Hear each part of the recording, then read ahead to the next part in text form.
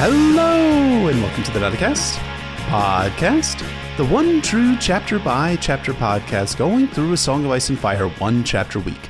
I'm one of your hosts, Jeff, better known as Brady B. Fish. And I'm your other host, Emmett, better known as Poor Quentin. And welcome to the 159th episode of the Nauticast titled Pirates and Prophets, an analysis of A Storm of Swords Davos 2, in which Davos tries to pull off an assassination while sick with pneumonia. Like, really, Davos, take a sick day once in a while? Come on, man. You don't have to work hard every day of your life. How many sick days do you think Stannis offers? What's your guess there? I'm going to go with between 0 and none. Maybe like a week for every decade of service. I would say, yeah, I think it's fair, right? I think that's how most workers like to be treated. You know, one sick day fair for every decade. More would just be pandering to them. They don't want that. No.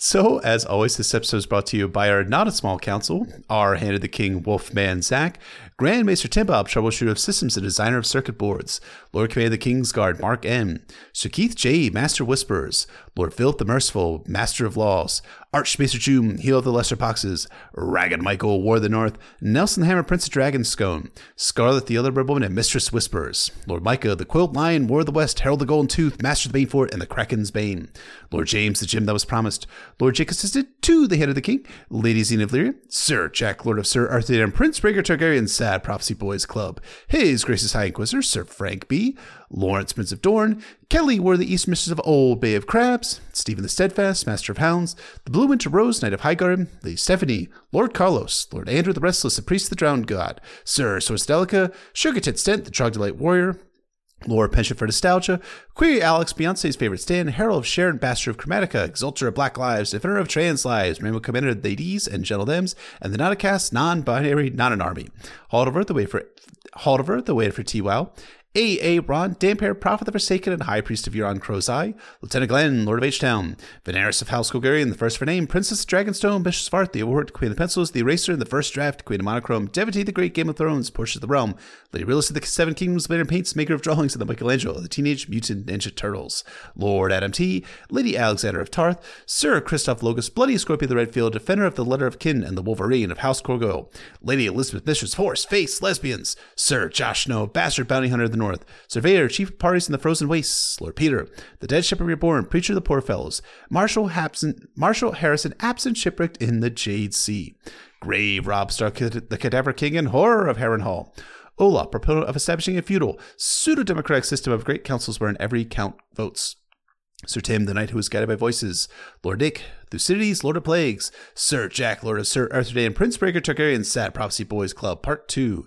Lady Anna, the Lovely Castellan, Pat Ironwood, the Blood Royal and Guardian of the Bone Way, Luke, Lord of Lone Leaf and the Pillar of Autumn, Joe Snow, King of the Metro North and Protector of the Tri-State, Squire Matt as Future Matt as the one who brings balance to the kingdoms, Lord Samuel Seaworth, Lord Kyle, Sir Max, Lord Commander of the Constitutional Guard, Lady Ivory Dane, aspiring noble author in the Seven Kingdoms, Lady of Starfall, Warrens of the South, and a patron of free-wheeling bisexuals, Lady Jamisa, she who suggests the coconuts migrate, Lord Christoph of Arundel, official ice master and deliverer, the valiant, pungent reindeer king, keeper of feisty pants, and prince consort to his ginger sweet love queen Anna, Lord Sir Septon Brothers, Sir Grizzly Adams, the King's Justice, War of the Kingswood, and the Sheriff of the Seven Kingdoms, Sir Kell is contractor in charge of continually extending the small council table, Lord Travis Mentat, Master of Ships and Third Stage Guild Navigator, Lord Anons for the Second, Lord Tyler, the prince that promises to wait patiently for the winds of winter, Lord D.B., Sister Winter, hopeful, romantic, and unrepentant shipper, Lord Monsef, and the severed head of a Targaryen prince rotting on the council walls. Thank you to all of our not a small counselors. Thank you, counselors, as always. And our spoiler warning, as we say in every episode, we'll potentially be talking about all published books. That is the 5 novels, 3 Duncan novellas, histories, interviews, the Winds of Winter sample chapters, as well as Game of Thrones TV show. Anything and everything. Our question this week comes from Sir Snark Knight, a Sworn Sword patron, who asks, wanted to throw Jeff a bone this time. Very nice. Are there any battles in the Song of Ice and Fire canon that are clearly inspired by historical battles that plebs like us might not realize? The 3000 of Qohor calls up images of the legend of the 300 Spartans. Stephen Atwell called out similarities between the Battle of Castle Black and the Battle of Rorke's Drift. Is there anything else that George looted from history? Bonus points if it's American. So, Jeff, how about that?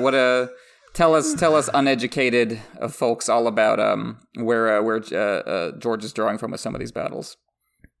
I think George draws from a variety of sources. We're going to talk about this. There's a small part of this chapter where I'm going to I think George is borrowing from another part of history. Like he borrowed last week from, Greek history in terms of the 300 Spartans, which was not 300 Spartans. God, I'm sorry. That's what's popularly known as is the 300 Spartans. But there were a bunch of other Greeks there at the Battle of Thermopylae. He borrows from Roman history, he borrows from Greek history, he borrows from modern Age of Sails. We're going to talk about this week. But in terms of like his battles, like George is kind of all over the place. I think there's a lot of medieval type battles that he borrows from. I think we could see elements of Cressy and Agincourt in his development of people like the Golden Company and the longbows that had the golden heart bows. We see the Golden Company wielding. I think that's something that reminds you of the yew bows that are wielded by English longbowmen from the late medieval period, early Renaissance period. I think also too George tends to borrow bits and pieces of different things to kind of like create this world. The 3000 of Qohor is sort of borrowed from the Spartans, but not exactly in totality borrowed from the Spartans, because they're not really arrayed the same way as the Spartans are. They don't have the same type of armor or anything like that. They have a distinct armor pattern there. And again, like we talked about last week with the Battle of Qohor, Thermopylae is a little different in that it took place in a narrow pass they were in order to block the Persian movement into interior Greece. Whereas the Battle of Qohor took place, of course, in the outside the city walls of Qohor, where the Unsullied set themselves up. So it's a little bit different there. I think George is going to be basing a lot of his stuff from the Winds of Winter off of specific battles. I think we've talked about this in the past. I've written a little bit about this, is that the Battle of Ice that's coming up between Stannis Baratheon and Roose Bolton is going to be based off of the Battle in the Ice, which was a battle between the Russian Prince of Novgorod versus Teutonic Crusaders who came to convert the pagan Russians to Catholicism, which is as part of a series of wars known as the Northern Crusades, which were called by the Pope to Christianize Russia from its pagan origins.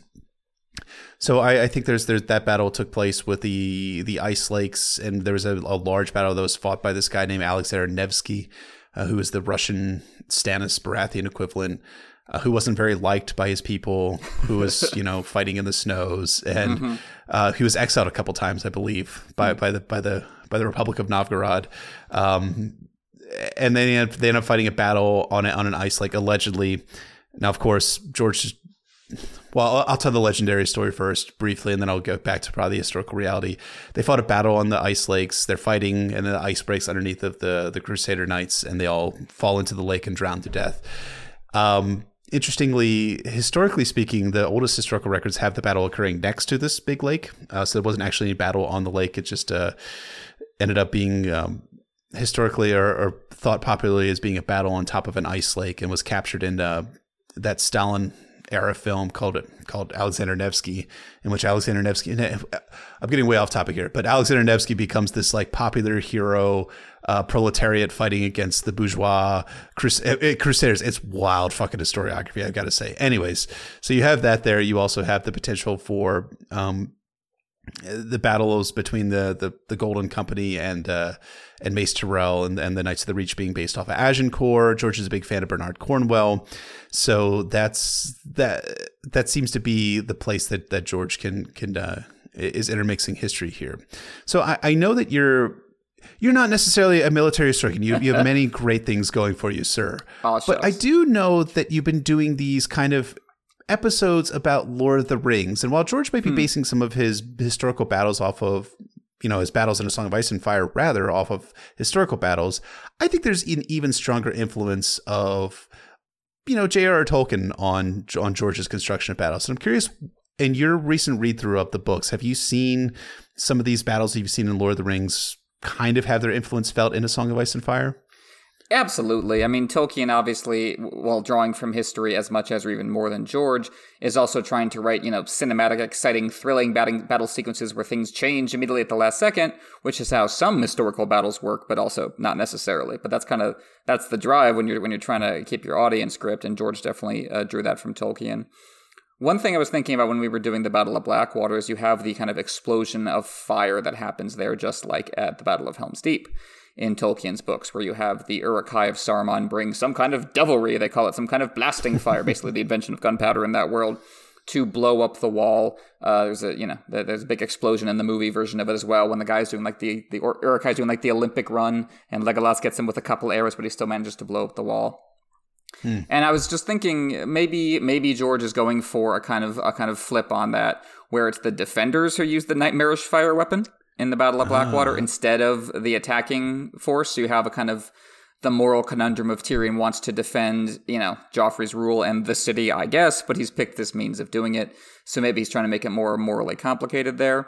I am curious to see if we get anything like the outcome of the battle at the Black Gate that happens in the Lord of the Rings, where you have the forces of Gondor and etc. basically marching to attack Sauron as a diversion to get his armies out of Mordor so Frodo can complete his quest. And they're about to lose that battle when Frodo finishes off. So I'm curious if there's any kind of dynamic like that in A Song of Ice and Fire, where a battle is resolved because of something Bran does or something else, something magical that happens elsewhere. So I wonder if George will borrow that structure, because I could see that being part of how the unfolding war against the others happens. I can see that. I think I think George, being the good writer that he does, will often beg, borrow, and steal from whatever, either historical or literary influence in order to craft a better story, especially when it comes to these military tellings of that we see in A Song of Ice and Fire, for sure.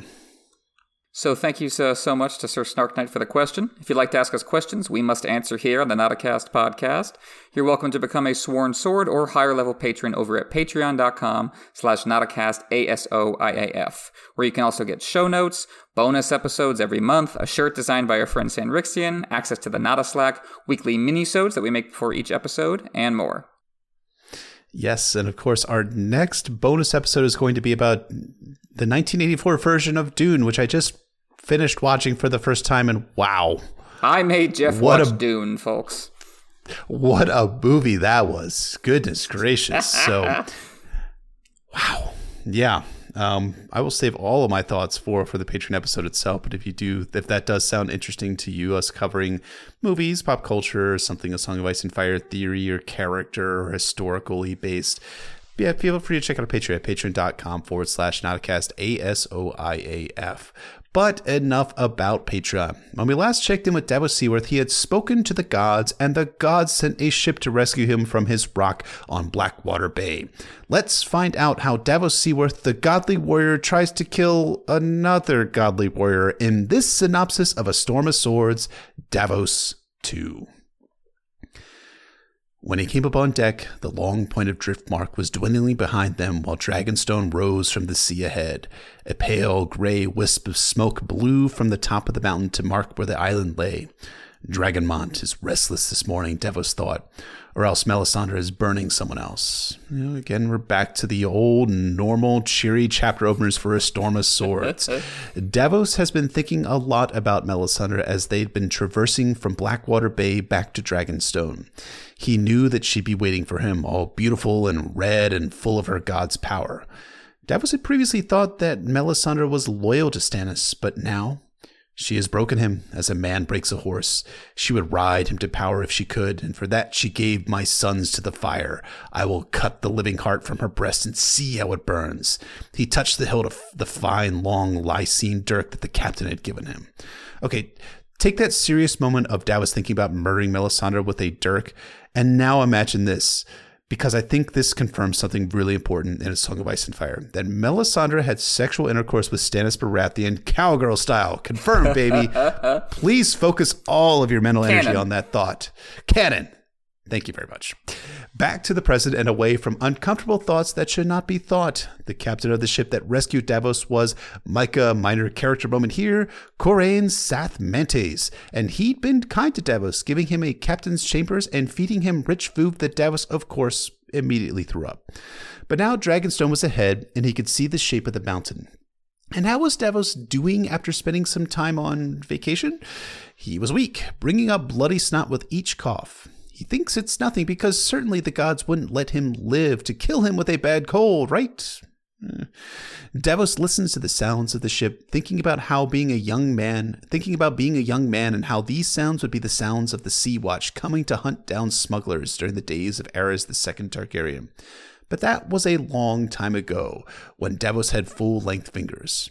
That was before the war, the Red Comet, before I was a Seaworth or a knight. I was a different man in those days, before Lord Stannis raised me high. Davos learned the rest of the Battle of the Blackwater story from Captain Corain, how the Lannisters attacked from Stannis' flank, how Stannis' bannermen abandoned him, how Renly's ghost showed up to kill. Maybe Davos' sons would show up as ghosts as well? Anyways, Davos asks if anyone stayed loyal to Stannis. The Florents did! Yay! They got rescued, and Lord Alliser Florent is the Hand! Yay! The mountain grew taller, crowned all in pale smoke. The sail sang, the drum beat, the oars pulled smoothly, and before very long the mouth of the harbor opened before them. So empty, Davos thought, remembering how it had been before, with the ships crowding every quay and rocking at anchor off the breakwater. He could see Salladhor Saan's flagship Valyrian moored at the quay where Fury and her sisters had once tied up. The ships on either side of her had striped Lysene hulls as well. In vain he looked for any sign of Lady Marya or Wraith.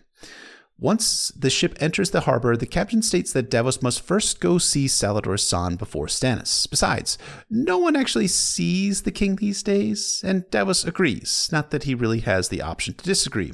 And they head over to Salladhor Saan's ship, the Valyrian. But Salladhor Saan isn't there. Instead, Davos finds him aboard another ship, the Bountiful Harvest, counting out the number of jars of pepper, and then Salla sees Davos. Is it pepper? Stinging my eyes or tears? Is this the knight of the onions who stands before me? No. How could it be my dear friend Davos died on the burning river, I'll agree. Why has he come to haunt me? I am no ghost, Salla. What else? The onion knight was never so thin, so pale as you. Salladhor Saan threaded his way between the jars of spice and bolts of cloth that filled the hold of the merchanter, wrapped Davos in a fierce embrace, then kissed him once on each cheek and a third time on his forehead. You are still warm, sir, and I feel your heart thumpity-thumping. Can it be true? The sea that swallowed you has spit you up again. Oh, Davos thinks back to Patchface and how that dude had come out of the sea mad. Is Davos mad now as well? He coughs and relays to Salla how he swam under the chain and ended up on a spear of the Merling King before he was rescued by Captain Corain. Salladhor Saan wraps an arm around Corain's shoulder, telling him he's going to get a reward out of rescuing Davos. Anyways, Salla tells Davos that he has to finish up some work, but Davos should head over to his cabin. His eunuch servants will get him some hot mulled wine and some cheese and olives, and then Salla will meet him there for snack time. So Davos heads to the cabin, sits in an enormous chair, and proceeds to enjoy the wine, cheese, and olives. They seem good to me. Salla appears a few minutes later, apologizing for the taste of the wine, but Davos is thankful for how the wine is warming his chest. Anyways, is Davos enjoying the big-ass chair he's sitting in? Sure. Whose chair is it? Why, it's Illyrio Mopatis' chair, of course. And how did Salladhor Saan get Illyrio's chair? Did he pirate it from Salla? Vile calumny. Who has suffered more from pirates than Salladhor Saan, I ask? Only what is due to me. Much gold, oh yes, but I am not without reason. So in place of coin, I have taken a handsome parchment, very crisp. It bears the name and seal of Lord Alliser Florent, the Hand of the King. I am made Lord of Blackwater Bay, and no vessel may be crossing my lordly waters without my lordly leave, no. And then these outlaws are trying to steal past me in the night, to avoid my lawful duties and customs. Why, they are no better than smugglers, so I am well within my rights to seize them. The old pirate laughed. I cut off no man's fingers, though. What good are bits of fingers? The ships I am taking, the cargoes, a few ransoms, nothing unreasonable. He gave Davos a sharp look. You are unwell, my friend. That cough and so thin. I am seeing your bones through your skin, and yet I am not seeing your little bag of finger bones. Davos reaches up for the finger bones that aren't there, noting that he lost them in the river. Will he ever bring those lost finger bones up again? Who knows? Who can say? Is that ever going to come up again in a storm of swords? Sala observed the carnage of the Blackwater rush from the bay. Davos asks if any other ships made it. Sure. Lord Stefan, Ragagenna, Swift Sword, Laughing Lord, and a few others. Lady Amaria? Davos asked. Wraith? Salladhor Saan put a hand on Davos's forearm and gave a squeeze. No. Of them, no. I am sorry, my friend. They were good men, your Dale and Allard, but there is comfort I can give you. Your young Devon was among those we took off at the end. The brave boy never once left the king's side, or so they say. For a moment, Davos felt almost dizzy. His relief was palpable. He had been afraid to ask about Devon. The mother is merciful. I must go to him, Sala. I must see him. Yeah, sure, Salladhor Saan. Maybe go see your wife first. Obligatory Girls Gone canon preference. Davos, go home to your wife. Sala will even give Davos a ship. Oh, no need. Stannis will provide the ship for Davos. No, because Stannis doesn't have ships anymore. Anyways, Davos will come work for Salladhor Saan. Yes, smuggling and doing the old jobs again. No, his duty is to Stannis. He keeps having to remind Salladhor Saan of this, and he must keep fighting. Besides, Stannis is the rightful heir. All the laws are not helping when they're on all his ships burn up, I am thinking. And your king, well, you will be finding him changed, I am fearing. Since the battle, he sees no one but broods in his stone drum. Queen Selyse keeps court for him, with her uncle, the Lord Alistair, who is naming himself the Hand. The king's seal she has given to this uncle to fix to the letters he writes, even to my pretty parchment. But it is a little kingdom they are ruling, poor and rocky, yes. There is no gold, not even a little bit to pay faithful Salladhor Saan what is owed him, and only those knights we took off at the end, and no ships but my little brave few. Davos coughs, he's coughing a lot in this chapter, and asks if Sala is serious. No one? Well, Stannis sees one person, her. But Sala wants to move quickly past that point. Davos, you should get a blanket and a bed and a hot compress for his chest and more wine. But no, that is not Davos's path. Anyways, her. You mean Melisandre? Davos asks. The Lyseni gave him a long, doubtful look and continued reluctantly. The guards keep all the others away, even his queen and his little daughter. Servants bring meals that no one eats. Salladhor Saan leaned forward and lowered his voice. Queer talking I have heard, of hungry fires within the mountains, and how Stannis and the Red Woman go down together to watch the flames. There are shafts, they say, and secret stairs down into the mountain's heart, into hot places where only she may walk unburned. It is enough and more to give an old man such terrors that sometimes he can scarcely find the strength to eat. Melisandre, Davos shivered. The Red Woman did this to him, he said. She sent the fire to consume us, to punish Stannis for setting her aside, to teach him that he could not hope to win without her sorceries. The Lyseni chose a plump olive from a bowl between them. You were not the first to be saying this, my friend, but if I am you, I am not saying it so loudly. Dragonstone crawls with these queen's men. Oh, yes, and they have sharp ears and sharper knives. He popped the olive into his mouth. Well, not to fear. Davos has a knife. He's going to cut Melisandre's heart out. Again, Davos, I just asked you to keep your voice down, please. Please, not so loud these days. Even if you're joking, dude, please keep your voice down. But Davos is not joking. He's going to fucking kill Melisandre, provided that she can be murdered by actual human weapons. She had survived poison that one time after all. But old iron might kill a demon, or so the old story said. Salladhor Saan says that Davos is talking dangerously. Maybe he's delirious, hopefully. In other words, buddy, it's time for you to take a nap. But Davos knows that Sala is trying to delay him long enough to weaken his will. Davos got to his feet. He did feel feverish and a little dizzy, but it did not matter. You are a treacherous old rogue, Salladhor Saan, but a good friend all the same. The Lyseni stroked his pointed silver beard. So with this great friend you'll be staying, yes? No, I will be going. Davos coughed. Always coughing. Where is Davos going to go? He's weak. He's, of course, going to the castle to murder Melisandre. He can't believe he has to keep telling this guy over and over again. Great, but Davos is not a killer. He's a smuggler. Remember, that's your profession, bro. Beyond that, while Davos was away, Selyse was burning traitors like Lord Sunglass and Hubert Ramton's sons. And that's what Davos is going to get if he tries to kill Melisandre. Burned. She will sing, and you will scream, and then you will die, and then you have only just come back to life. And that is why, said Davos, to do this thing, to make an end of Melisandre Vashai and all her works. Why else would the sea have spit me out? You know Blackwater Bay as well as I do, Sala. No sensible captain would have ever taken his ship through the spears of the Burling King and risked ripping out his bottom. Shayla's dance should never have come near me. Was that maybe the wind, Davos? Well, the mother sent the wind. The mother? But your mom is dead? Salladhor sounds a little confused here. No, not Davos's mom. The mother. The mother spoke to Davos, and she was sad about being burned. And she was also sad about the shadows that Melisandre had birthed.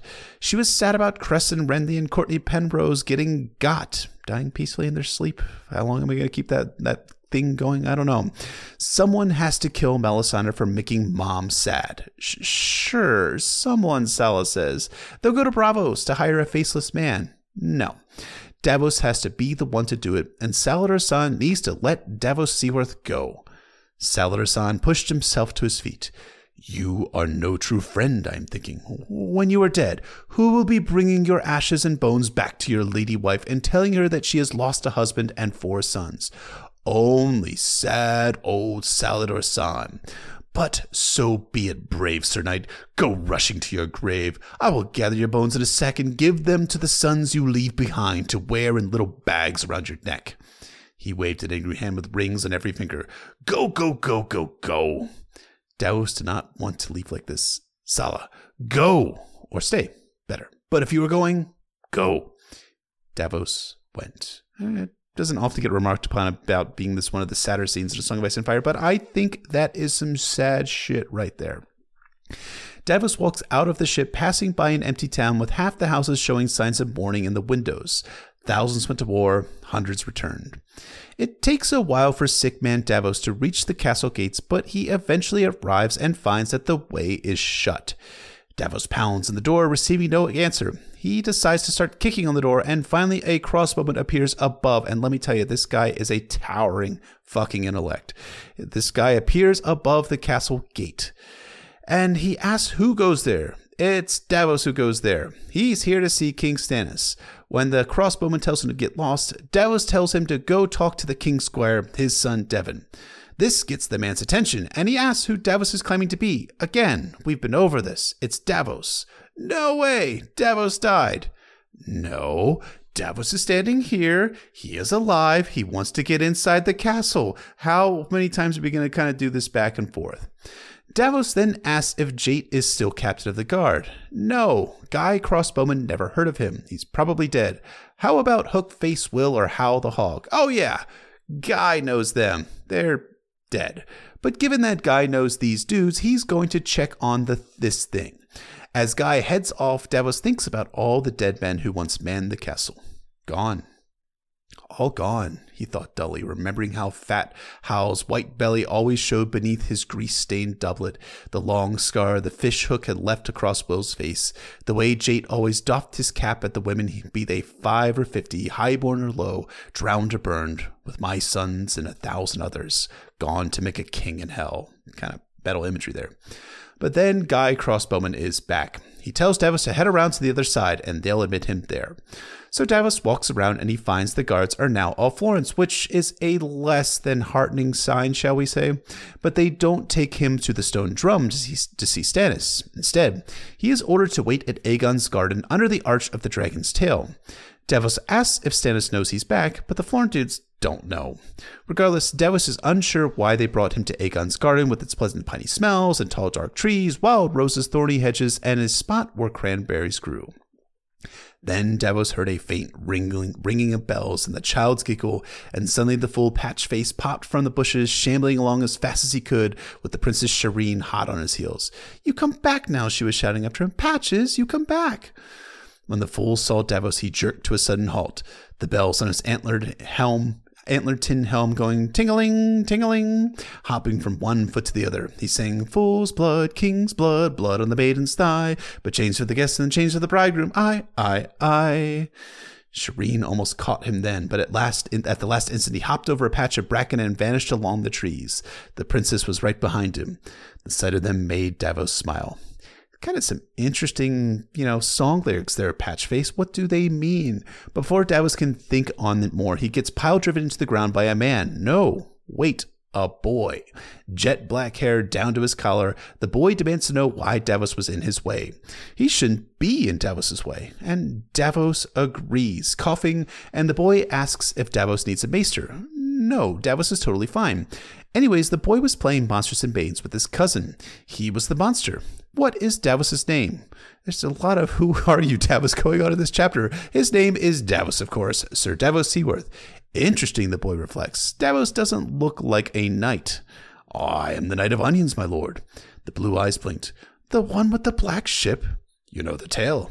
You brought my Uncle Stannis fish to eat before I was born when Lord Tyrell had him under siege. The boy drew himself up tall. I am Edric Storm, he announced, King Robert's son. Of course you are. Davos had known that almost at once. The lad had the prominent ears of a Florent, but the hair, eyes, and the jaw, the cheekbones, those were all Baratheon. Edric wants to know if Davos knew his dad. Sure, but he never spoke to Robert. The boy tells Davos that his dad taught him how to fight and how he came to see him almost every year where they train. And his dad sent him a warhammer at Storm's End, but he had to leave it behind when he came to Dragonstone. Anyways, did Uncle Stannis cut off Davos's fingers? Not exactly. Just the last joint. Really? This piques the boy's curiosity. How about Davos show him? Davos peeled his glove off. The boy studied his hand carefully. He did not shorten your thumb. No, Davos coughed. No, he left me that. He should not have chopped any of your fingers, the lad declared. That was ill done. Oh, I was a smuggler. Yes, but you smuggled him fish and onions. Lord Stannis knighted me for the onions and took my fingers for the smuggling. Davos puts his glove back on, and Edric says that Robert wouldn't have chopped his fingers off. Davos agrees kind of nervously, thinking, yeah, Edric, bro, you seem a lot like Robert and a lot like Renly. I'm a little nervous about that, a little anxious about that. Is that the theme of Storm of Swords in Davos' chapters? I don't know. Before Edric can interrogate Davos more, Davos hears footsteps. He turns to see the hero, Sir Axel Florent, coming down with a dozen guardsmen, wearing the fiery heart of the Lord of Light, a less than encouraging sign. Davos starts to cough as Sir Axel approaches him. Davos remembers that Axel used to suck up to Davos when Davos was in Stannis' favor, but he ain't sucking up now. He asks how Davos is still alive instead of drowned. Onions float, sir. Have you come to take me to the king? I have come to take you to the dungeon. Sir Axel waved his men forward. Seize him and take his dirk. He means to use it on Our Lady. Sir Axel Florent, not a hero, and that is the synopsis of A Storm of Swords, Davos 2. Boy, I had really forgotten how early we get into the action of Davos Seaworth's story in A Storm of Swords. Another barn burner of a mostly forgotten chapter. What did you think, sir? Well, we're back with my favorite POV in A Storm of Swords. I'm sorry, the objectively best POV in A Storm of Swords. Like I said when we did Davos 1, I love the structure of his story in this book. Just every plot beat building beautifully from that sparse beginning with Davos on his rock. And now the solitary man is reintroduced to society. Davos thinks he's been reborn in the light of the Seven to carry out their will. He's a knight on a quest to kill the Wicked Witch, but he totally fails. This chapter is a series of false starts and setbacks for the new Davos. Even as he comes into his own as a POV, with his own motivations separate from those of Stannis, Davos is still searching for a foundation on which to rebuild his life. This chapter reveals how difficult and painful that process is. Throughout the book, Davos will continue to struggle to do the right thing. There's too many still. There is, but there's still too many fans who think that Davos is this unambiguously heroic figure whose only fault is his uber loyalty to Stannis, or I guess him cheating on his wife. That sucks. What A Storm of Swords, and especially this chapter, do is demonstrate that Davos has a little bit more grayness and complexity to his character than meets the eye. Now, maybe we're all in on this Davos murder quest thing to try and, again, murder Melisandre. But as rereaders, do we think this is fair for Davos to kill someone for a crime she probably almost definitely didn't commit, namely sending the fires that ended Stannis' hopes on the Blackwater and killed several of Davos' sons? I don't think so. And I think Davos is being a little wild and a little out of control here. I mean, in this chapter, Salladhor Saan is the voice of reason. Right. Let me repeat that. Salladhor Saan is the voice of reason in this chapter. He's a pirate. But what I love most about this chapter is how it starts our return to form for Davos. Davos is coming home, or he's returning to Dragonstone. Is Dragonstone Davos's home now? I guess it is, kind of is, isn't it? I guess so. That's sad, because it's not a fun place to be. And yeah, this chapter is our reintroduction to Dragonstone, where we spent the very first Davos chapter before he moved on to Storm's End and then King's Landing for the battle. In Storm of Swords, we spend a lot more time here, 5 Davos chapters on Dragonstone. So we get a complete story, instead of just the launching pad for Stannis' campaign, and the image in this chapter of Dragonstone rearing from the sea like some primeval beast locks us right back into that gloomy gothic dread that I love so much. It looms over Davos as he sails closer and closer, representing how he has become obsessed with Melisandre. He's seeing her everywhere, thinking that the watchfires remind him of her and the reflected light of the sun on the water. She's a force of nature, like a god herself, or a devil in Davos' eyes. It's gorgeous writing. George compares the clouds to Melisandre's silks and satins. It's one of those images you just want to reach out and touch. It reminds me of the beginning of Davos' story, when Melisandre was burning the gods on the beach, but this time it's all in his head. It's all him looking at things that aren't Melisandre and saying, yeah, that looks like her. I argued in Davos 1 that he didn't actually witness the mother, that wasn't actually a divine force coming to him. She was a hallucination brought on by guilt, grief, and deprivation. I think you could see more evidence of that here, when Melisandre has kind of replaced the mother as the divine image driving him on. And that might sound familiar. It's exactly how Maester Cressen thought in the prologue to Clash of Kings when we first met all these characters on Dragonstone. I don't think that's a coincidence. I think George is expanding on Cressen's miniature downfall, fleshing it out as a gauntlet for Davos. Cressen saw Melisandre in the comet, he associated them together, and now Davos is seeing her in the clouds. Cressen thought he needed to act in order to save Stannis from Melisandre, like Stannis wasn't making any choices, and Davos thinks the same. He no longer believes that Melisandre is loyal to Stannis. He thinks she's riding the king to power, like he's a beast of burden for her, and that she sacrificed his sons to that cause. Turns out, that's not true. Melisandre is sincere in her support for Stannis, as we find out when she becomes a POV, and there is no evidence she had anything to do with the wildfire explosion. Davos is just kind of making that up. And I love the dynamic that we find out that Melisandre is sincere in her beliefs about Stannis being both Azor Ahai, since a lot of people thought that she was just kind of faking the funk in order to get to the real Azor Ahai, Jon Snow, like kind of using Stannis as like kind of this ship to like sail forward. But I think, at the same time, I think it's really fun storytelling that it's like, oh no, Davos, you were so wrong here. Because, we argued back during our episodes in the Blackwater that maybe having Melisandre the Blackwater, that might have been an actual benefit for Stannis, at least tactically speaking. And as we'll see later at the Battle of the Wall, Melisandre is going to use her fire magic to burn Orell's eagle. What could she have done at the Blackwater is a question fans should be asking more, but don't, except for us, the heroic podcasters from the Not a Cast podcast. But that's only the tactics, right? The strategy of Stannis gaining the Iron Throne with the help of Melisandre and R'hllor may have proven problematic to Stannis holding the throne in the long term. That's a viewpoint that Davos held back in A Clash of Kings, and it's one that's only strengthened here in A Storm of Swords. There's more than an air of paranoia that Davos has about Melisandre. He's kind of become a full-blown conspiracy theorist, twisting facts to fit his conclusion that Melisandre was at fault for Stannis' defeat. In this, I think Davos kind of stands in for the Westerosi prejudice against the Lord of Light foreign gods and the fear of the small O other. Still, even while Davos is acting completely fucking paranoid, he isn't also completely wrong about R'hllor and Melisandre and the dangers that they pose to Westeros and to his beloved Stannis, who, of course, Melisandre has ensorcelled, right? That's what's happening here. She's taken away his will, and he's not making any decisions, which, as we find out, is not the case. But yeah, obviously, I'm not going to pretend that Melisandre is just, secretly gentle and nice. Davos still has very good reason to fear her and want to remove her from power. She's been burning people alive. As we'll find out later, But Davos, he already seems to know it on some level as this chapter starts. A pale gray wisp of smoke blew from the top of the mountain to mark where the island lay. Dragonmont is restless this morning, Davos thought, or else Melisandre is burning someone else. Moreover, she won't stop there. We learn gradually in this book that she's trying to convince Stannis to sacrifice his nephew, Edric Storm. These are horrific actions. They cause unimaginable pain to really no guaranteed benefit. But George loves complicating our initial moral responses.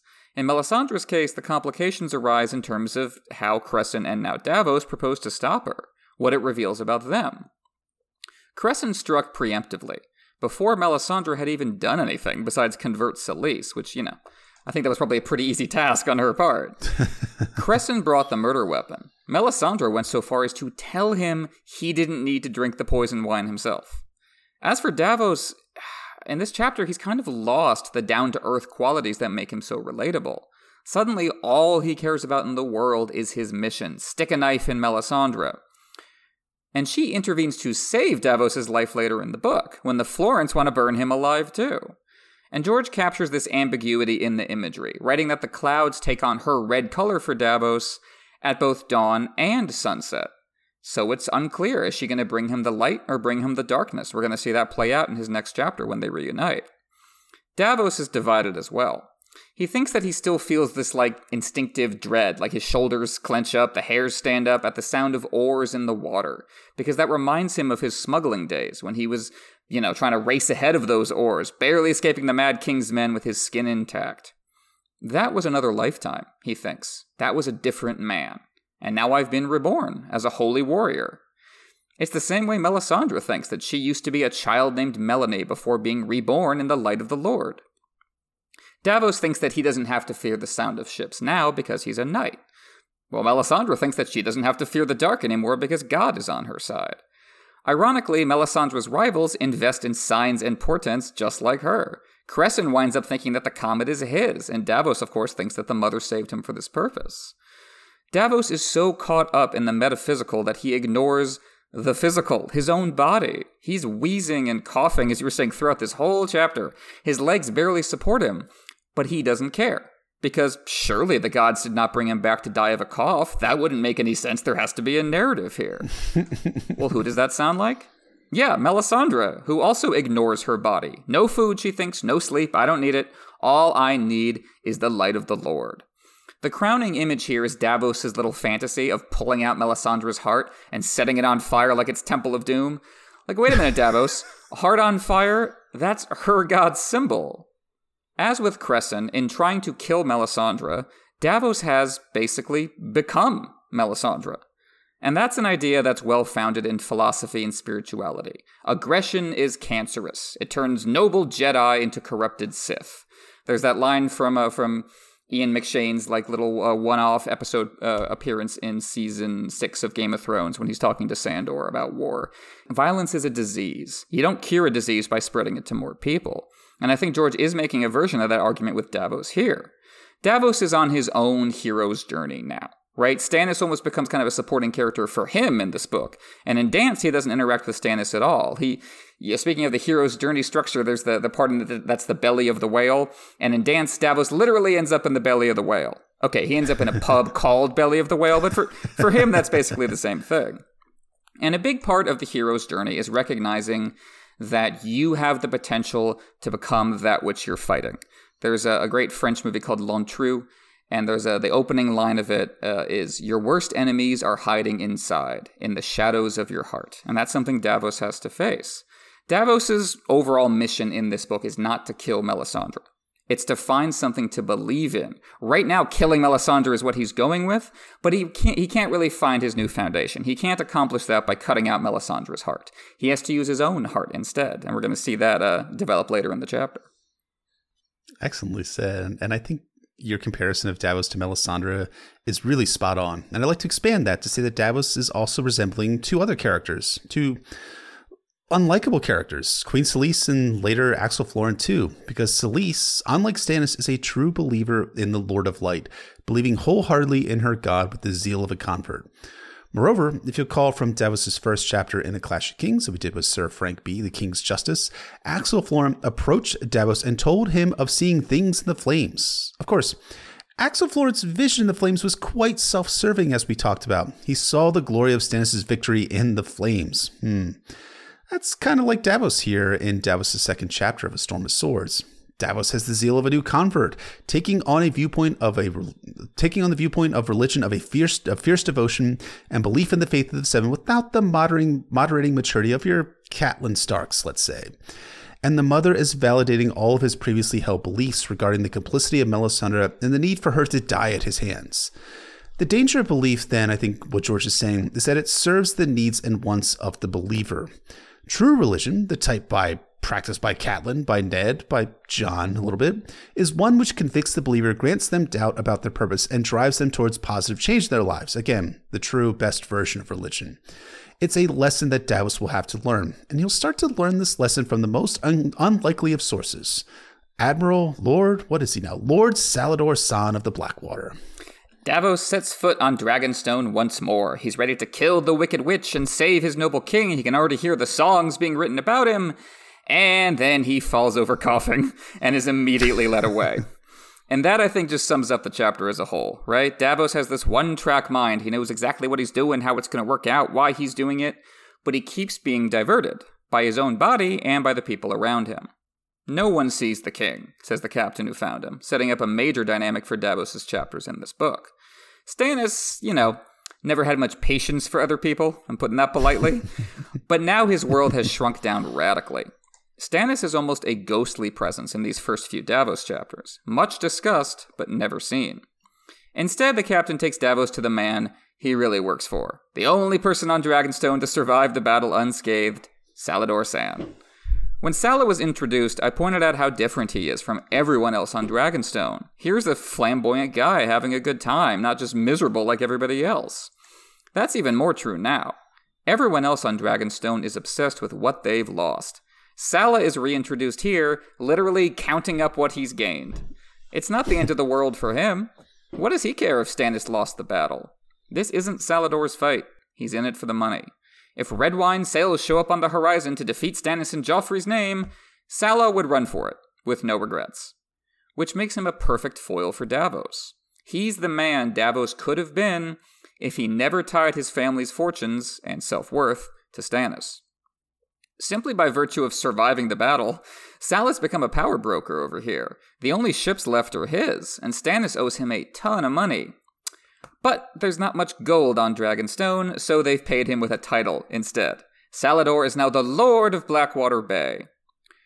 But all this amounts to, in practice, is giving Salla a legal justification for piracy. As he says now it's my job to stop ships and seize them and steal all their goods. That's very official now, but his practice hasn't changed one bit, which is just hysterical. I love it. And I think because every podcast episode for the past 3 episodes has involved me boring you with some historical background for how George crafted his story, we arrive again at George remixing some more history into A Song of Ice and Fire. Because Salladhor Saan's role here resembles that of the privateer during the Age of Sail. If you all remember your 7th grade history, privateers were essentially legal pirates who operated legally again through a letter of marque from the crown, or in an American context, a letter of marque and reprisal. Salladhor Saan's own letter of marque in A Song of Ice and Fire is a lordship and authorization to expropriate legally ships moving in and out of Blackwater Bay. All for the king, of course. I can't imagine Salladhor Saan's lordship and piracy really endeared Stannis to the sailors and small folk reliant on the influx of goods in and out of King's Landing, especially a King's Landing that just recently barely survived a battle. I also can't imagine that Stannis gives a fuck either, given that he lost the Battle of the Blackwater. Still, the fact that Salladhor Saan is here legally stealing from people belies this justice robot imagery surrounding Stannis. He is willing to bend the rules to allow legal theft to make ends meet. In addition to showing Stannis' moral and political flexibility, Stannis' allowance of Salladhor Saan's actions is an early indicator of future plot points, that is, the sack of Claw Isle. While I think we'll both argue that Stannis was testing Davos in that instance, Salladhor Saan playing the role of a pirate under the auspices of Stannis' legality might It might lead Davos to think that Stannis wasn't just testing Davos, but actually considering further benefits in his Justice Man exterior. One kind of break in the wall kind of leads to another, and there's a certain momentum there that almost makes it easier. We're going to see that definitely develop with Stannis with regards to Edric Storm later in Storm of Swords. But yeah, I think the Privateers are a great comparison. I'm always fascinated by that kind of thin line between legitimate businessman and career criminal, and how sometimes there really is just no line between those two things at all. Obviously, that's what a lot of great crime and mafia stories are about how you cross between those borders. And I think we see that going on here. It's like how Vargo Hoat switched sides from the Lannisters to the Starks, but his role stayed the same: terrorize and shake down the peasants. As Davos has climbed the ladder, he's found fresh burdens waiting for him. I had to give up my fingers, I had to give up my ship, my sons. As Salah has climbed the ladder, he hasn't had to change at all. Look at this boat he just took. He's got this chair like a throne, he's got all the food he could want. Davos, meanwhile, can't keep down the rich food they're feeding him, and he just enjoys the cheap wine. By becoming a lord, Salador has gained the right to prey on smugglers like Davos used to be. So Salador reflects Davos' identity struggle back at him. His lord self can't coexist with his smuggler self. He has to decide which one he's going to be. Davos' finger bones kind of stand in for that struggle. Salador notes that while he takes smugglers' goods, he doesn't cut off their fingers like Stannis does. He's removed from the cycle of sacrifice and loss that defines Davos' rise to power. It's just kind of business for Salah. Davos kept his bag of finger bones because they symbolized his luck, reminding him of how unlikely it was for a smuggler to become a knight. But now Salador notices that Davos has lost them. That narrative of ascension, class mobility, Davos' own American dream, burned up on the Blackwater with his sons. And now he's being tempted away from that whole cycle of sacrifice. Salah offers Davos a ship, saying he should sail home to see his remaining family, and then keep going. Abandon Stannis' service and become a smuggler again. We'll get rich in the free cities, just like old times. But Davos says that no, Stannis will give me a new ship, like he gave me a knighthood. The war will go on and I will fight in it, because Stannis is the rightful king. He's the man who changed my life. He raised me up. He gave me a new name, a new identity.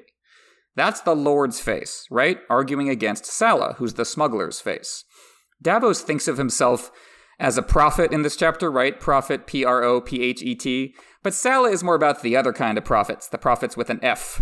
That's the dollar sign is all Salah cares about there. So this is Davos at the crossroads. He's being reborn with an uncertain sense of self.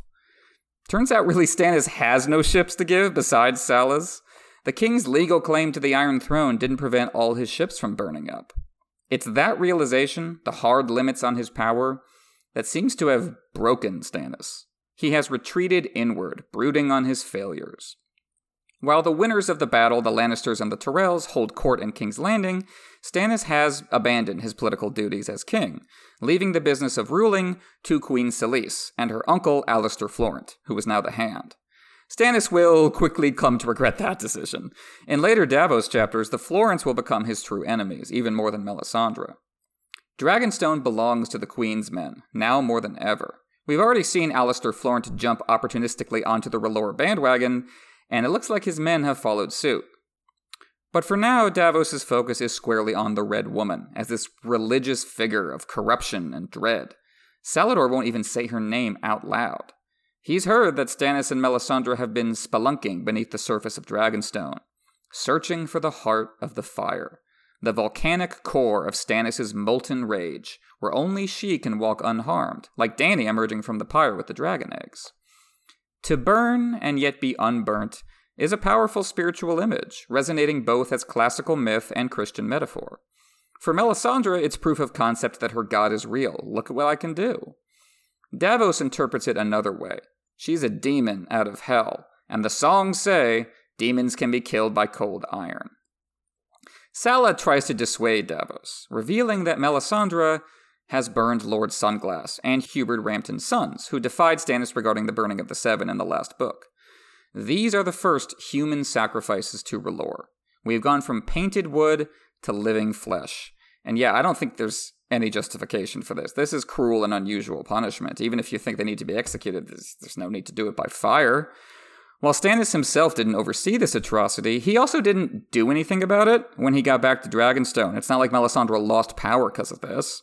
Later on, Stannis will officially take responsibility for it. He will tell Stannis, the new Lord Sunglass sailed to Volantis when I burned his brother. That's the situation Davos is walking into. Pretty fraught. Not fun. Fraught, bleak, sad. That's just the situation that Davos is here. And I think is exactly correct. That Stannis wasn't personally there when Sunglass and Ramton's sons were burned, but that Stannis didn't punish Selyse and Melisandre for the act works as post facto royal sanctioning of the burnings. Because in this, Stannis may have thought that burning these men was just in that they were traitors, with Gunster Sunglass telling Stannis back in the Clash of Kings that he couldn't support him after the destruction of the Dragonstone Sept, and Hubert Ramton's 2 sons killing Queensmen who were then smashing up the Sept. That is not how Melisandre and Selyse probably framed the act. To them, these were sacrifices to the Lord of Light. That's a similar dynamic that we're going to see playing throughout Stannis' story in A Song of Ice and Fire, with Alliser Florent being burned ostensibly for treason, but Davos will note how Lord Florent's burning created a foul wind which blew them to Eastwatch. Additionally, it's similar to the Peaseberry men from A Dance with Dragons, who are ostensibly burned for cannibalism, but there are a lot of people in Stannis' camp, all of those lovely knights like Sir Clayton Suggs, who are openly declaring that these men were burned to stop the blizzard snows. In fact, they even sing, "Bring an end to these snows in the winter and bring your Lord's light down on us and melt these snows." There is this sometimes dynamic that I see in my own life where, subordinates do the sketchy thing to prevent the boss from catching the blame and condemnation for it. And I think there's a really great parallel example in A Song of Ice and Fire, and that's when Bloodraven arrested and then murdered Aenys Blackfyre after promising him safe conduct to attend the Great Council of 233 AC to stake his claim to the Iron Throne. Bloodraven did the hard thing, the evil thing, but in that example, Aegon V Targaryen, after he was crowned Aegon V Targaryen, arrested Bloodraven and dispatched him to the Wall for his crime. That's not the conduct of Stannis Baratheon with these burnings. He isn't punishing the people who held torches to fires, and I don't believe he ever will, until maybe it's too late with Shireen. Maybe that's the reason why he'll off himself potentially. And that's the question that Davos faces here. If he's caught, the Queen's men could potentially face no consequences for whatever they do to Davos. Either way, he's screwed. Salah says that if Davos kills Melisandre, they'll burn him for it. If he tries and fails, they'll burn him for that too. Either way, this is suicide. And what a waste that would be, Salah says. It's a miracle you survived at all. And now you want to throw it away? But Davos argues that this is why he was reborn. Shyala's dance, the ship that saved him, should never have come near me, he says. The mother intervened to save my life, and this is why, to kill Melisandre. Salah says it was an ill wind that drove that ship to Davos. Davos counters it was the mother who sent the wind. Once again, he sounds like Melisandre, who says that R'hllor worked through Walder Frey to kill Robb Stark. So who's right here? I admire Davos for his principles. It takes courage to walk into a dragon's mouth, defying abuses of power even at potential cost to your life. But I think Sal is right that this holy warrior mindset is leading Davos to make foolish choices. Even on his best day, Davos is no assassin. And this is not his best day. He's physically ill and mentally stressed. He really doesn't seem to have a plan besides walk up to Melisandre and stab her in the face. And hey, why would you need more of a plan if you're determined that the gods have your back? When Davos hears about Renly's ghost at the Blackwater, he believes it. He's seen shadow babies, he's heard the mother's voice, so why can't ghosts be real? But, as we'll find out for real later in this book, it wasn't Renly's ghost. It was just a man in his armor. And the same rule kind of applies here. Davos is just a guy. He'll burn like any other guy. The gods won't intervene for him. So Davos' most powerful enemy here is himself.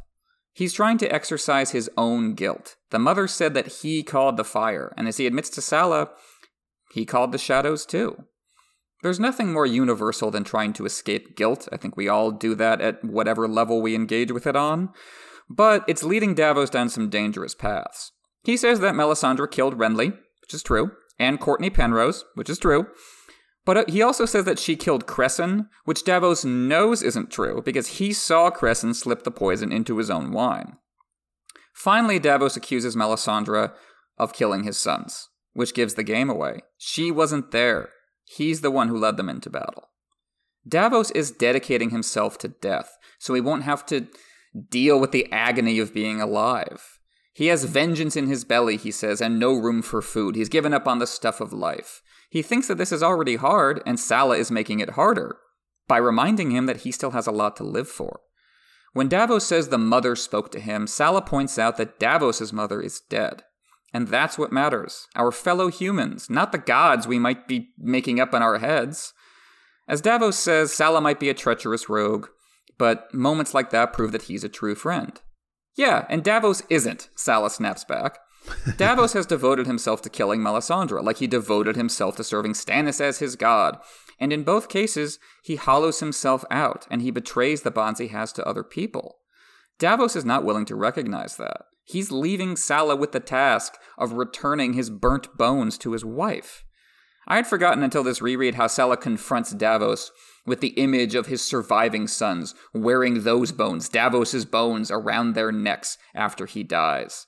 Oh, that's a blow, man. That's a really powerful image. Instead of symbolizing luck, those bones would symbolize loss, the burden of grief, a noose around their necks. Is that who you want to be to them? No longer their living, loving father, but only a memory? When Salla first sees Davos, he calls him a ghost, and that's what he'll be if the Queen's men sacrifice him to R'hllor, a ghost like Renly. Davos thinks his mission is righteous, but at some level it's also irresponsible, even kind of selfish, right? It doesn't ask all that much of him except to suffer, and then it would allow him to die with a clean conscience. It's like Salla told him in his first chapter, too much light can blind the eyes, and fire burns. Living is harder, and that's what Davos is going to be forced to do. You're right. And I think it's so interesting that Salladhor Saan is, the voice of reason, when by all appearances he shouldn't be. I mean, he dresses like a pirate, talks like one as well, and also dresses like a Rena magician and speaks with that over-the-top style of the Free Cities. He's also a thief, and I love the bit of world building where he's lifted one of Illyrio's chairs. No, this does not mean that Salladhor Saan is Illyrio Mopatis as a bad theory had it about 2 years ago. But Salladhor Saan is trying his best to save Davos' life and be a friend to him, and I have to agree that Davos is not returning the favor. Again, George continues the theme that appearances don't necessitate truth, and external beauty or established norms of what a man or woman should look like, those things also don't reflect internal beauty and what men and women should do in this life. Overall, though, this is the problem with fanaticism. It sweeps aside all reason to drive towards the end state of the person holding the belief. Regardless, it's a nice trope inversion to have Salladhor Saan, the most ridiculously looking person, sounding the most sane amidst all of these somber, serious looking people who are acting fucking ridiculous. But Salladhor Saan isn't the only blast from the past Davos meets in this chapter. We still have Axel Florent and a boy who reminds Davos of the shades of Robert, and troublingly, reminds Davos of Renly too. So like I said earlier, Dragonstone was never exactly a fun place to hang out, but as Davos walks up to the castle, he sees that the island is more bleak and barren than ever. The people have vanished. The children at play he remembers have been replaced by rats. When Davos keels over coughing in the street, no one helps him. Most of the houses bear signs of mourning. It's like walking through a graveyard. They all rose and fell with Stannis, and this is their collective tomb. It shows us that the Baratheon cause is at a desperate dead end. Davos needs to be the spark to rekindle the fire. But it also reflects his own conflicts. Davos is being reminded that many more people died than just his own sons. It isn't all about him and his mission from God. As we go through this book, the solitary man from his rock will open himself back up to considering humanity, what responsibilities he might have if he's not doomed to die here. Carrying on means reckoning with those you've lost, rather than just rushing to join them. We see that again at the castle gate. The men Davos knew there all died in the battle, so he's a stranger here now. He remembers little details about all of the men who used to hold this gate, how this guy looked with his scar, how this guy talked to the ladies. They're gone. All gone. Down with his sons to make a king in hell, he thinks. And that fits the dreadful imagery of Dragonstone perfectly. Stannis is now a king in hell, attended by ghosts, preparing to burn it all down around him. I mean, you get the sense that there's a real lack of talent left to Stannis on Dragonstone, and that starts to become real painfully apparent in this chapter, because all those chivalric knights and lords of the Stormlands, Crownlands, and Narrow Sea died on the Blackwater or turned cloak to Lannisters and Renly in the battle. As we'll find out in later Davos chapters, there are still a few good kingsmen about Dragonstone, but they are quite few and even farther between. The sense we get from this and successive Davos chapters is that this ain't the A-team anymore, guys. Hell, it's not even those Narrow Sea lords that we saw in the prologue in Davos 1. It's mostly incompetence like Guy the Crossbowman, or, of course, our friendly family of Florence. Yep, Davos's friends have been replaced by the Florence, whose men escort Davos not to Stannis in the Stone Drum, but to Aegon's Garden. This is the only time we go to Aegon's Garden. It's basically the only nice part of Dragonstone. It's totally unlike the rest of the castle. All of the gloom and the gargoyles replaced by the pleasant smell of pine trees, the sight of wild roses and cranberries. Whoa, actual colors on Dragonstone. I didn't know that was allowed. If Dragonstone represents Stannis, if the island kind of stands in for the hard man with fiery wrath building up inside him, then Aegon's Garden, this one nice place, is what's left of Stannis' heart. So naturally, this is where Shireen hangs out, because she's the one good innocent thing in Stannis' life, doomed to be sacrificed as the one he loves the most. While everyone else on the island mourns and schemes, she's just playing, enjoying the present moment like Dany on her ships. She's chasing around Patchface. Davos compared himself to Patchface earlier in the chapter, realizing that they'd both been spat up by the sea, and that's not exactly, that's not a great model for him to follow. This is what being the voice of God actually looks like. It drove Patchface mad. Is this the kind of prophet that Davos wants to be? He thinks he was sent here to kill Melisandre, but he's wrong. And I love how George writes this. Davos' true mission literally runs right into him.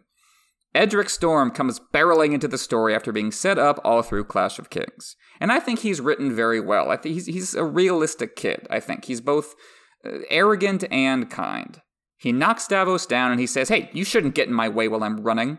Uh-oh, we think, is this kid another Joffrey?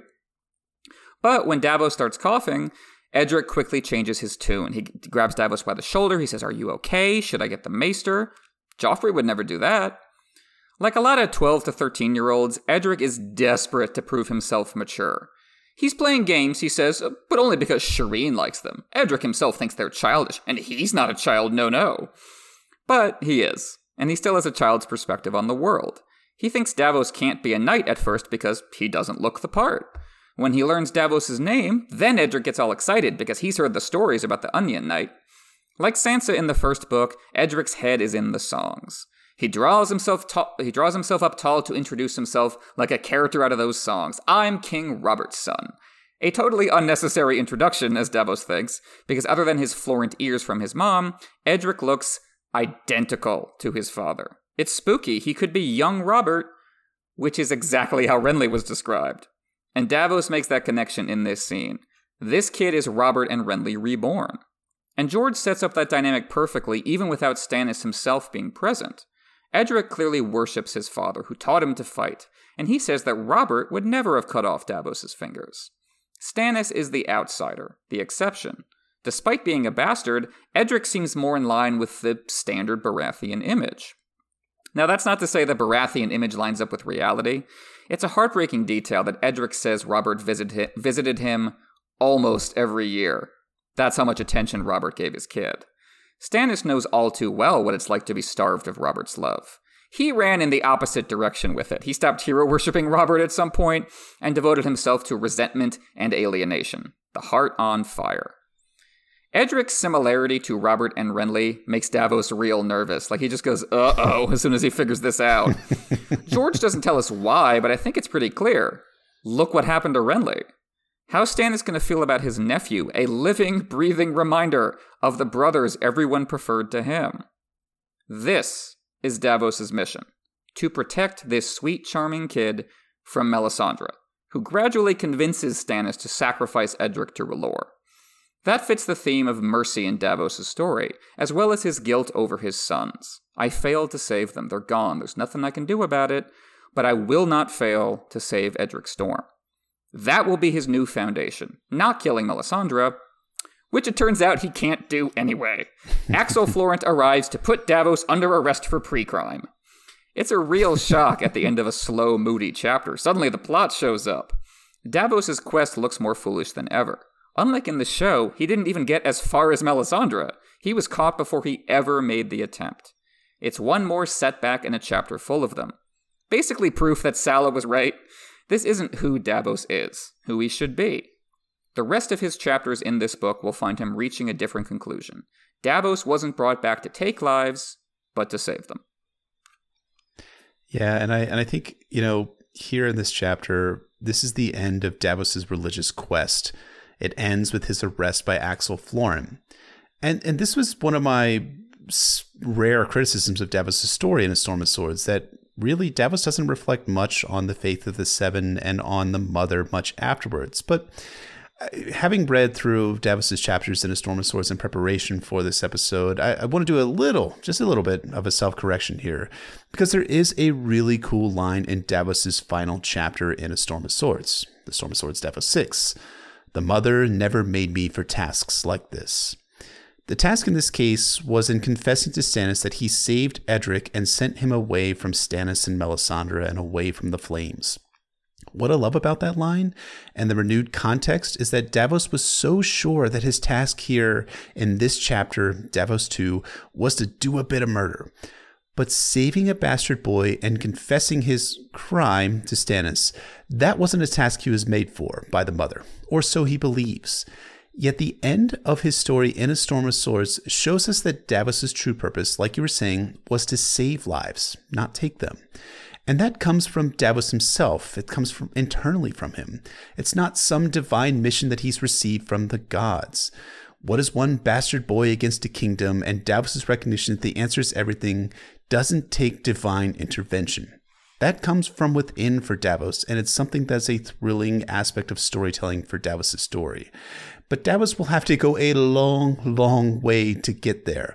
And it's a journey that I'm excited to keep undertaking with you, sir. Me too, but I can't wait to get to later Davos chapters. As good as this one is, they just keep getting better from here. So shifted into foreshadowing and groundwork. The big one I think that everyone notices when they come back on reread is that Patchface sees the Red Wedding coming. He stops, he sees Davos, and he says, as you sang so well earlier, fool's blood, king's blood, blood on the maiden's thigh, but chains for the guests and chains for the bridegroom. Aye.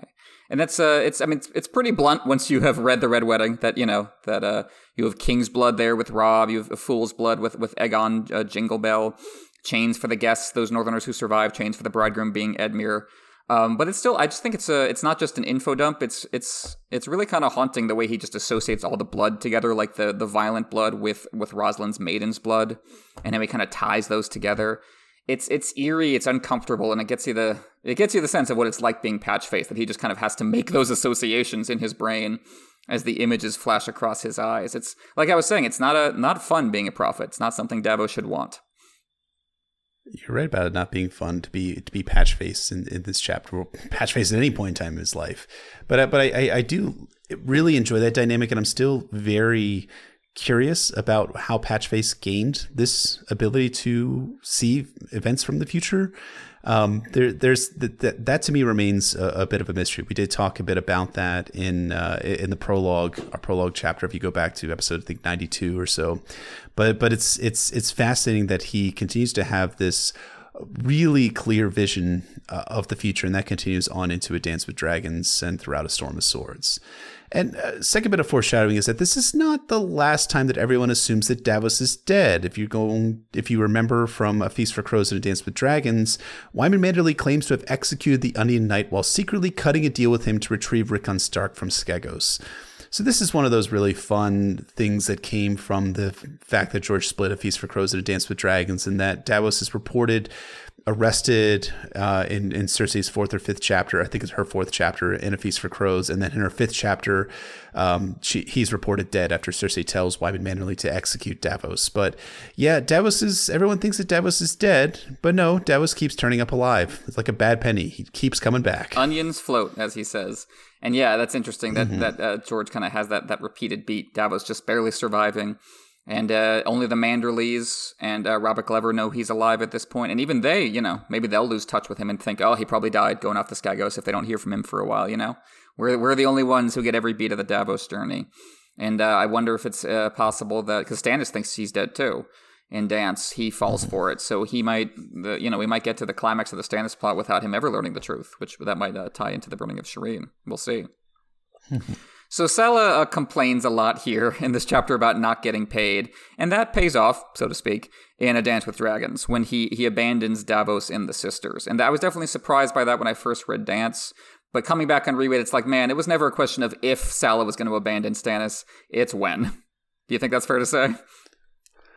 Absolutely fair to say. And the irony, of course, is that Salladhor Saan abandons Stannis the moment when Stannis can actually start to pay him, since he receives the loan from the Iron Bank. Right, isn't that funny? Yeah, if he'd just stuck around a little longer, he might have gotten his money. I definitely think that's deliberate on George's part. So Davos references how old Iron can kill demons, and I think that might be a reference to how either Obsidian or Valyrian Steel can kill the others. It's something that we're going to find out when Sammo is reading the Jade Compendium and some of the scrolls in the Castle Black Library, and he runs across stories of how, if you have a certain sword, you can potentially kill the others. And we do see a version of that in Sammo's. Well, we don't see a version of it. We see that in Sammo's first chapter in A Storm of Swords, where he does kill a White Walker with an obsidian steel blade that Jon gave him from the cache that was left by persons unknown at the Fist of the First Men. And then, of course, Valyrian Steel might be the method that you could kill others. Although, again, some of the history is kind of weird to me and intentionally ambiguous, because did Valyrian Steel exist when the first Long Night happened back in the day?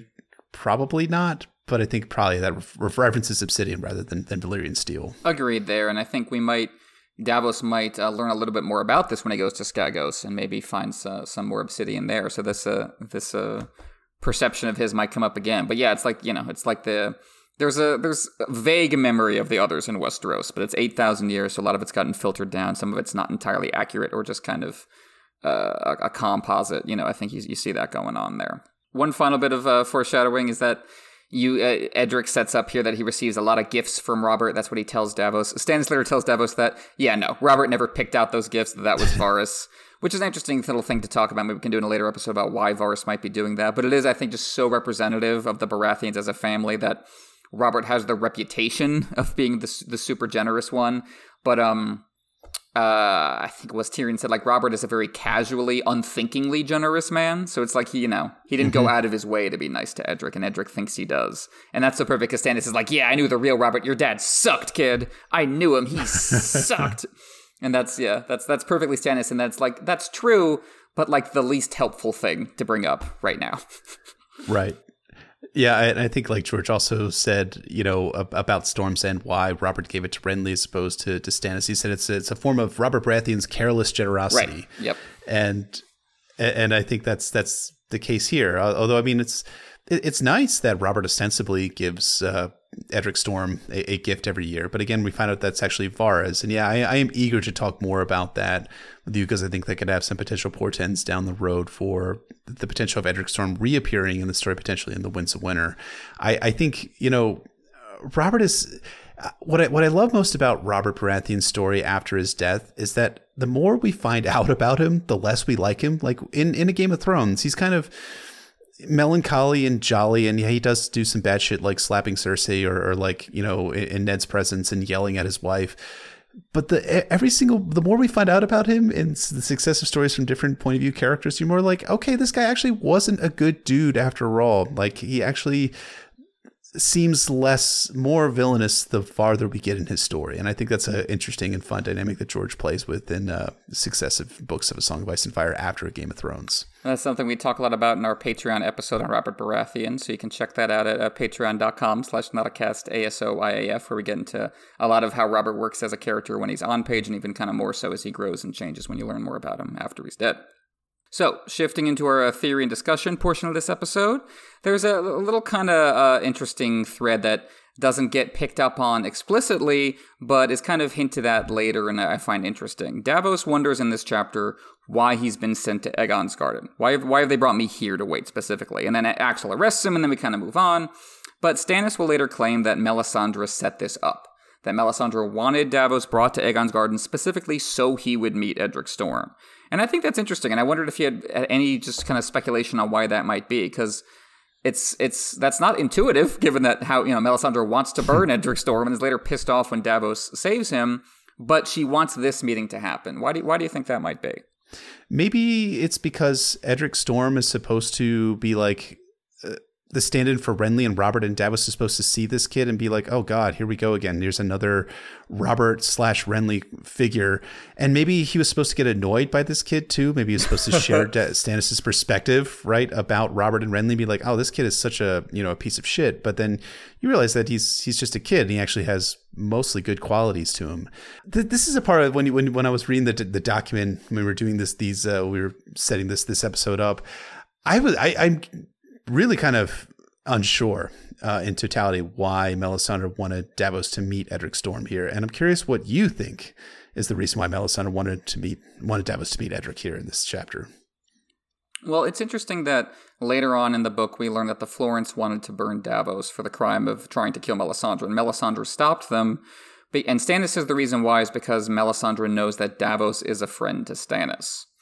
And so I wonder what might have happened is that Melisandre saw something in the flames that suggested that Davos will be helpful to Stannis. Like maybe she saw, Davos speaking to Stannis and then Stannis sailing north, and maybe she made a connection that Davos is going to actually help me convince Stannis about Edric Storm. That would require her not understanding Davos very well, certainly, but I think, because when in Davos' next chapter, Melisandre isn't just telling Davos, shut up or I'll burn you. She's really trying to convince him that she's on the right path. And so part of me wonders whether Melisandre is like, this is the only other person Stannis listens to. His support is sincere, so maybe, and at this point Stannis is resisting her regarding Edric Storm.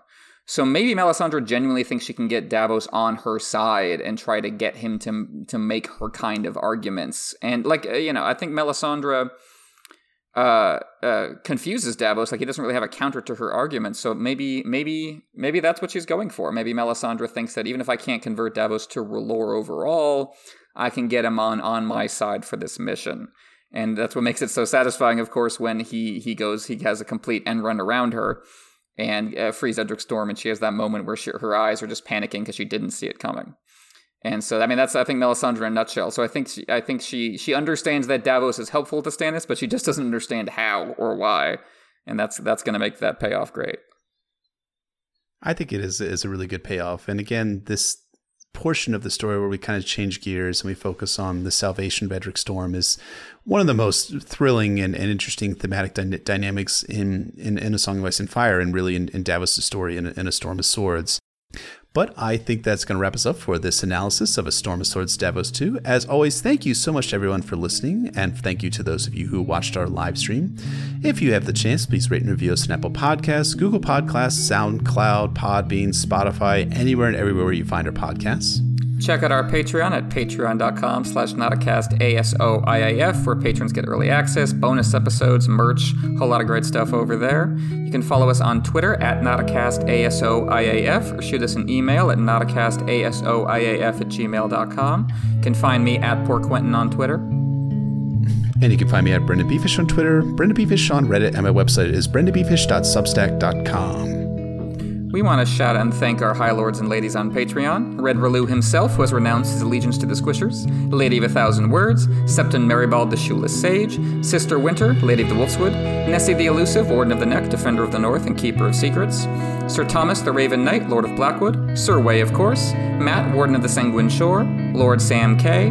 Wisdom Benjicott, Alchemist of Setsun Quanta, Mage of the Arts of Brolin de Morgan. Tibbs the Great of House Catnapping. Lord J. Manderley, Baker of the Frey Pies, Septon Merrifull Headafair, Lady Silverwing, Caboth the Unfrozen, Lord of the Bricks and Castle Crimson Light, Sir Keith of House Corbray, Wielder of Lady Forlorn, Lord Andrew, Warden of the Dubai Sands, Lord Young of the Ghostwoods, Lady Mira Reed, Wielder of Dark Sister, Slayer of Tinfoil, Sir Will of the Anarcho-Syndicalist Commune, Lord Clay, Sir Small Paul, Guardian of the Stonehaven, Defender of Dunatar Castle, Septon T-Bone, the Low Septon, Refined Wrangler of Icy Arachnids, Lady Veronica, who has abandoned the orphans at the end of the crossroads to become the Queen of Memes, Lady Danielle of House Lannister, Titanium Pirate, Lady Joan, Lady Ranger of the Frostfangs, Sydney of House Quo, Princess of the Friendly Black Hotties in the Summer Isles, Random, Fierce Protector of Cripples, Bastards, and Broken Things, Sir, Lady, Jordan, Defender of the God's Eye, Lord Peter, not Peter, Drinker of Strong Wine and Lord Commander of the Flat Planetos Society, Lady of Rainy Afternoons, James of House Keen, Lord of the Forest City, Admiral of the Cuyahoga, and Warden of the Western Reserve, Lady Ken of House Motown, Goddess of Sips and Wine, and Sir Andrew of H-Town. Thank you so much to all our high lords and ladies for your support. Yeah, thank you folks so much for your support. It means the world to us. So, join us next week for A Storm of Swords, Jaime 2, in which there is far too much horseshit about in this chapter, isn't there? That's also a fun chapter like this one that's all just about kind of like setbacks and failures and things like immediately swerving and not going how they're supposed to. That's a lot of these kind of these second chapters in The Storm of Swords is kind of a characters trying to navigate intrigue after things changed at the start of the book. So that's a fun little chapter. We'll enjoy it. So thank you so much for listening. Thank you to all of our patrons for supporting us. Thank you to all the folks who've watched us for a live cast. We'll see you next week for A Storm of Swords, Jaime 2.